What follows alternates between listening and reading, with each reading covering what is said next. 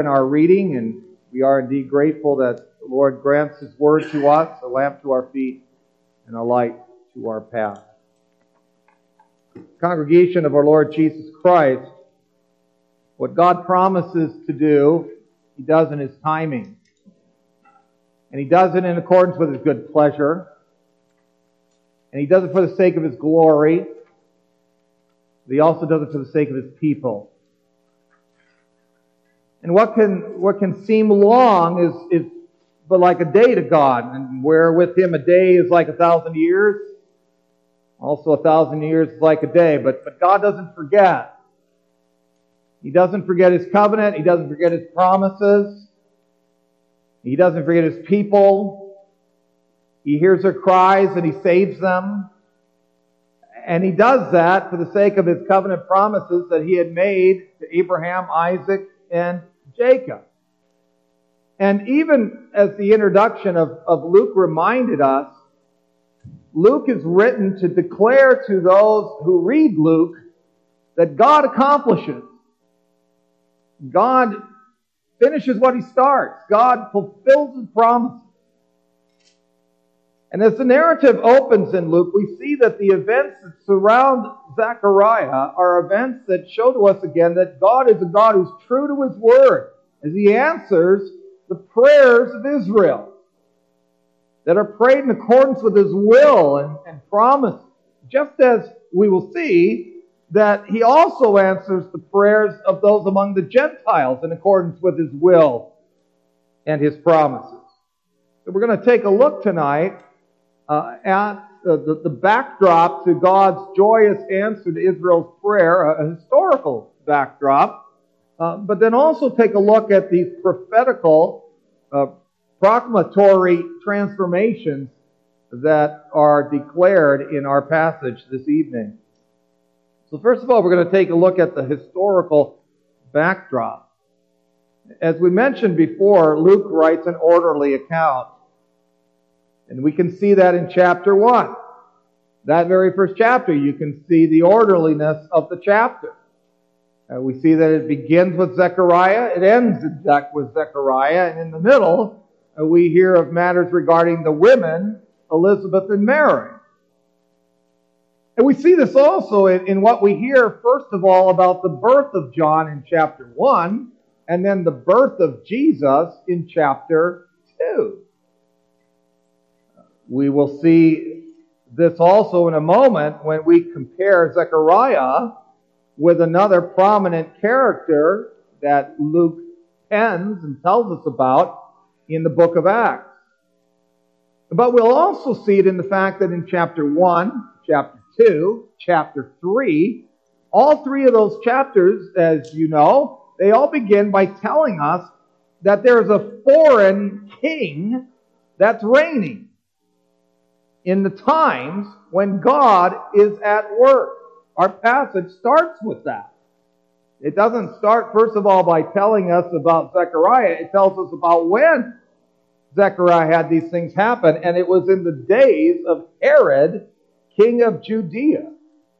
And chapters 2 and chapter 3 start out like that too. They tell us about what God is doing in the midst of a time when a foreign king is reigning. And how He is accomplishing, as the passage as Luke begins with as we looked at this morning, that God is accomplishing what He sets out to do in these particular times, in these political times, in these times where these potentates are on the throne. And so often that's the case, isn't it? It's in the midst of those who are prominent in the political world, those people who are feared, those people who are intimidating, Caesar Augustus being another one, right? The august king. These people who are firmly ensconced with honor and authority, or so it would seem anyway, it's in the midst of those times that God is doing His mighty works. He's doing His greatest works. He's doing His awesome works of power and grace. We see that way back in the times of the Exodus when we were looking at some of those chapters. We see this in the times of Assyria and Babylon and the Medes and the Persians. And now we see this especially in the time of Rome and those who ruled during the times of Rome, the days of Rome. In the days of Herod, king of Judea, well, are these not the people who are in power? Are these not the people to be feared? Above all, are these not the ones who have control of these people's lives? Are these not the ones who are to be, in essence, the ones who are worthy of all our trust and our allegiance? Wouldn't they wish that to be their thought for us? Wouldn't they wish that for us, to be thinking about them that way? Yes, you've got a king here after Edom's line. Herod, the Idumean. Esau's line is in power in Judea. But that doesn't mean that God has forgotten his promises to Abraham, Isaac, and Jacob. That he has forgotten his ways of covenant, that his covenant ways are scuttled by the powers that be. No, God overcomes. God's the one that's worthy of our ultimate trust. God's the one that's in charge. And we will see that as he accomplishes everything that he sets out to do according to his timetable. And he does that in answer to the prayers for the joy and gladness and salvation of his people. And certainly for the glory of his name. But that is something that is so important to remember. In our own time, right? When we get concerned about human government and we recognize what impact they can have. That's not to be glossed over or understated. But God's people have always been battling that. But we get consoled in those times when we consider those potentates. To realize again that when we get concerned about human government, we need to remember again that they are not the ultimate leaders, and rather that belongs to the King of Kings and the Lord of Lords. And that's a great consolation for us to see. God is going to accomplish what he sets out to do, potentates or not. But consider also Zechariah the priest, and maybe this may be not something that you've thought about before. I don't know, maybe you have, but I think, again, if we remember that Luke is writing an orderly account here that's remarkably structured, and this can only happen, mind you, by the inspiration of the Spirit of God. Whenever you look at the Scriptures as a whole, when you see it put together, you just recognize that this is not something some mere human can put together. There had to be divine inspiration behind it all. And it's certainly true here in the way that Luke pens what he pens. And it's so remarkably structured, this account that he gives us, that it's good for us to read Acts into Luke and Luke into Acts. And one of the places that we should do it is right here, when we consider Zechariah. Because we need, as we look at Luke's work as a whole, under the inspiration of the Spirit, we need to consider Zechariah alongside of Cornelius, of all people, in Acts 10, if we want to get to the depths of what's happening here in Luke 1. And why is that? Well, we need to consider both the similarities between Cornelius and Zechariah, and also the differences between Cornelius and Zechariah. With both men, and only with them, do we hear an angel say in Luke and in Acts that their prayers have been heard. Here in Luke 1:13 for Zechariah, there in Acts 10 verse 31 with Cornelius. Both of them are called just or righteous. Both of them are men of position. One is a priest, one is a centurion. Both see an angel. Both are terrified. Both offer offerings of sorts. The priest offers the more formal offering, doesn't he, with the incense. But in Acts 10 verse 4, we read that Cornelius' offerings are likened to the memorial offering of Leviticus 3:3. He had brought an offering of prayer and alms that was remembered by God. Then there's differences, of course. One's a Jew of Jews, really, and the other's a Gentile of Gentiles. One has no house, no children, right, because Elizabeth is barren, while Cornelius has a household. One is of the church, you might say, so to speak, the other of the state.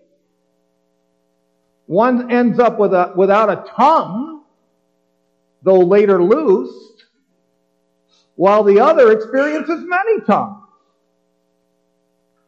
And those aren't just coincidences. These are not matters of coincidences, but of order and purpose for Luke, inspired by the Spirit. They center in the fact that both of them have been praying and both have had their prayers answered, one for the sake of the Jews and the other for the sake of the Gentiles. One prior to the coming of Christ and the other in the aftermath of His coming. And what's all this praying all about? Well, some say that Zechariah had been praying for a son, and yet there isn't any evidence for that in our passage. No explicit indication of that. The lack of the son, the reason why that's brought up in part is it contrasts with the fertility of Cornelius' household. The prayer is in the incense, an incense that is symbolic for the prayers of the saints. Revelation 5 verse 8 and Revelation 8 verse 3 mention that too. That incense is symbolic of the prayer of the saints. When Cornelius prayed, it went up to God in a similar fashion like the prayers of Israel went up to God in the midst of their slavery in the days of Pharaoh. Remember, we looked at that in Exodus 2:23, where the prayers of God's people cried out, and they went up to the Lord.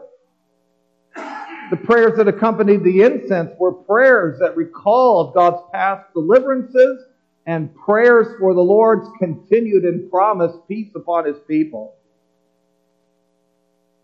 These are prayers that are being remembered by God. Zechariah will speak more of that later when he who was dumb speaks in the Spirit with the tongue that he gets back. God remembers the peace and the consolation that Israel needed and that God had promised. And as the lot fell on Matthias to take Judah's place in the first chapter of Acts in verse 26, so also in this first chapter, the lot falls. And this time it falls on Zechariah to offer the privileged prayer of incense before the Lord in the holy place. Now, we don't offer such incense-laden prayers anymore, but the privilege of prayer is still ours. Through the Prince of Peace, Jesus Christ, we may offer up prayers of various kinds, including that the peace of God may continually be ours to know. And we come not merely to an earthly holy place like Zechariah did, and like through someone like Zechariah in an old covenant anticipation, like the people who waited outside for him. But now we come to the most holy place in heaven, don't we?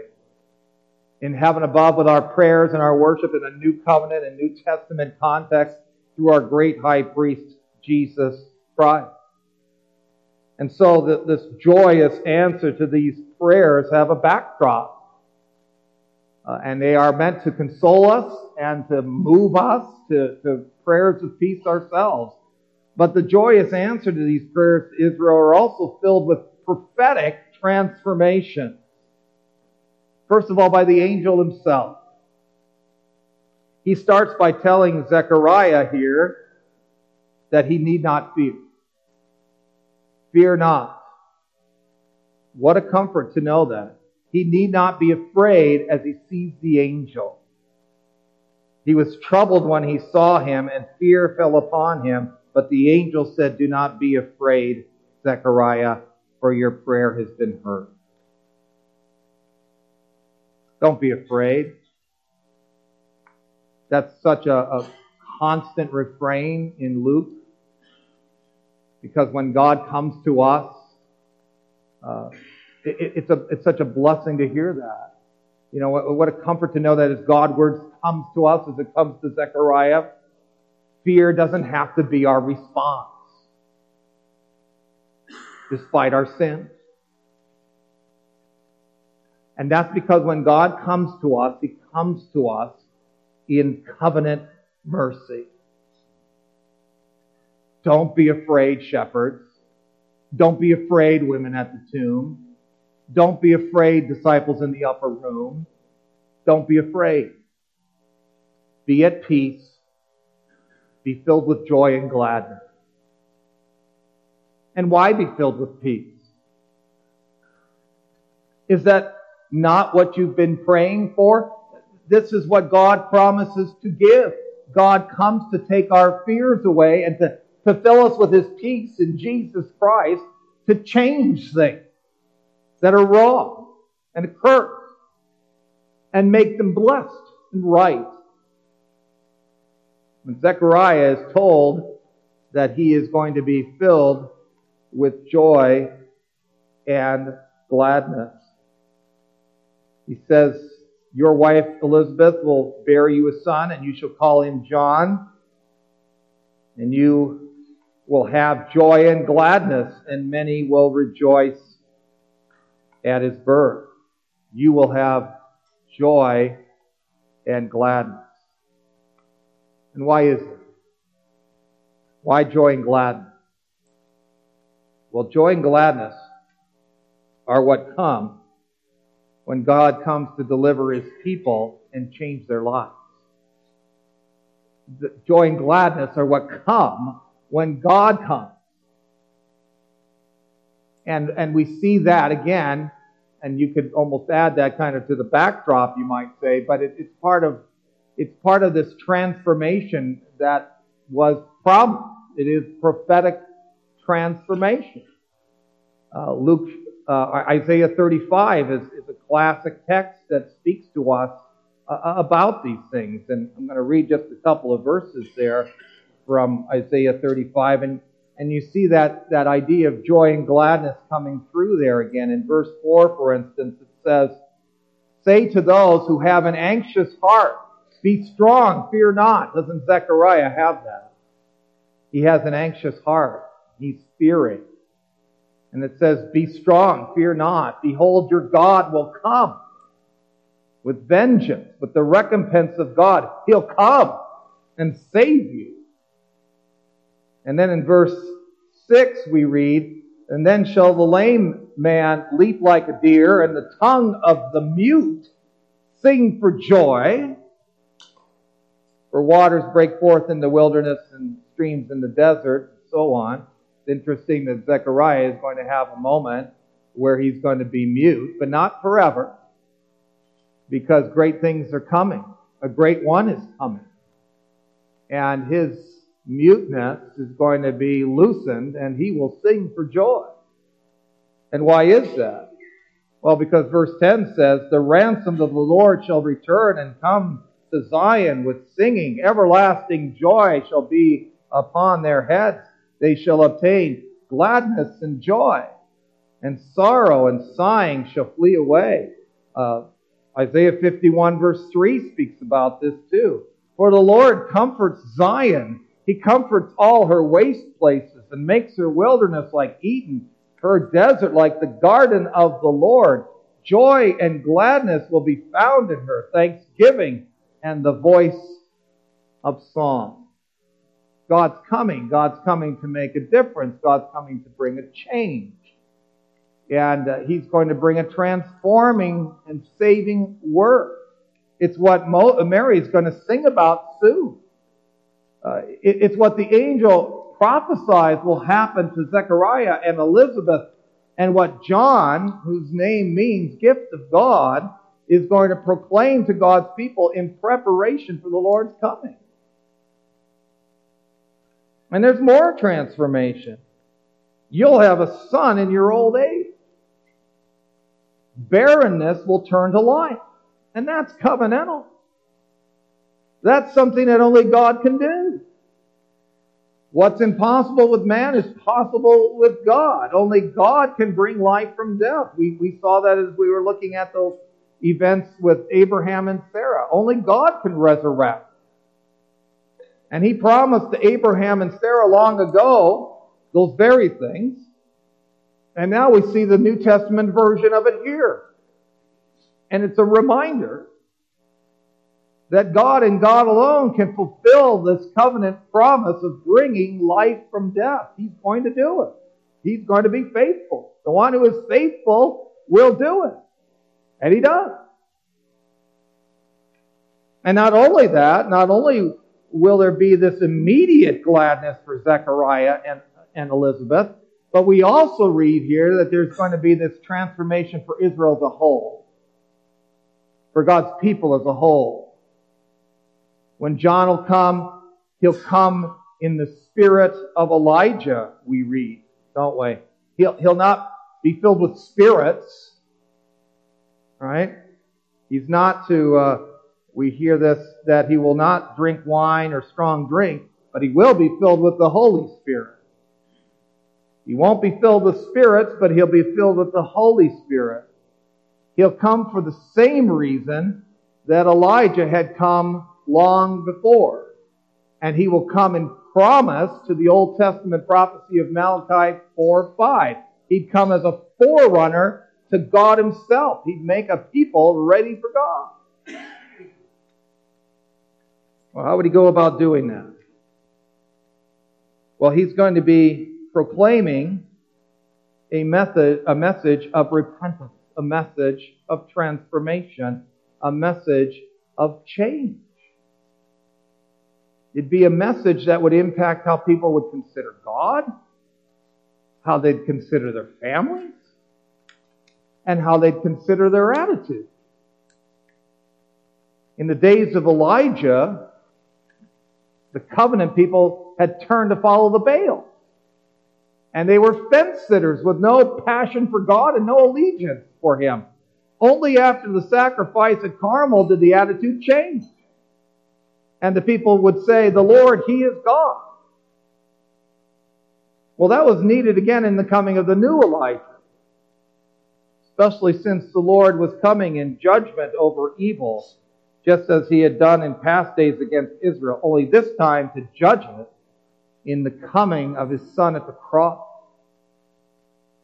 But prior to His coming, there had to be a message of change so that people would be ready for His coming. He was worthy of having a people who were ready for His coming through a message of repentance. People needed to look differently upon God. If they looked differently upon God in recognizing their sin before Him and their need for Him as their Savior, well, this would make a difference in the way their family would be, life would be as well. He says He will go before Him in the spirit and power of Elijah to turn the heart of the fathers to the children and the disobedient to the wisdom of the just, to make ready for the Lord a people prepared. It was true that Jesus would divide families who followed Him, those who followed Him and those who wouldn't. But for those whose families turned to the Lord from their sin and believed on Him for their salvation, change would bring harmony to their home. It'd bring transformation to their homes. And that's what people needed. And that's still what families need today. If people really want to know what will bring harmony to their home, it has to do with repentance and faith. They need to see their wrongs. They need to confess them before God and their family members, and there will be healing, there will be restoration, there will be transformation, there will be harmony. And it cannot happen. Of course, it cannot happen unless people heed the message of change and transformation. Well, it did happen to many in the times leading up to the coming of Jesus. And it will happen to many more families before the return of Jesus. Right now, the message of repentance and faith in Jesus is going out to people to change households, to bring order and wisdom and a spirit of penitence to people's homes and people's lives, who are then ready and fit to be used in the Lord's service, and as a people who are ready for the second coming of the Lord Jesus Christ, even when we're not sure when that day will be. Through the message of the gospel, through the message of repentance, changed by God's grace,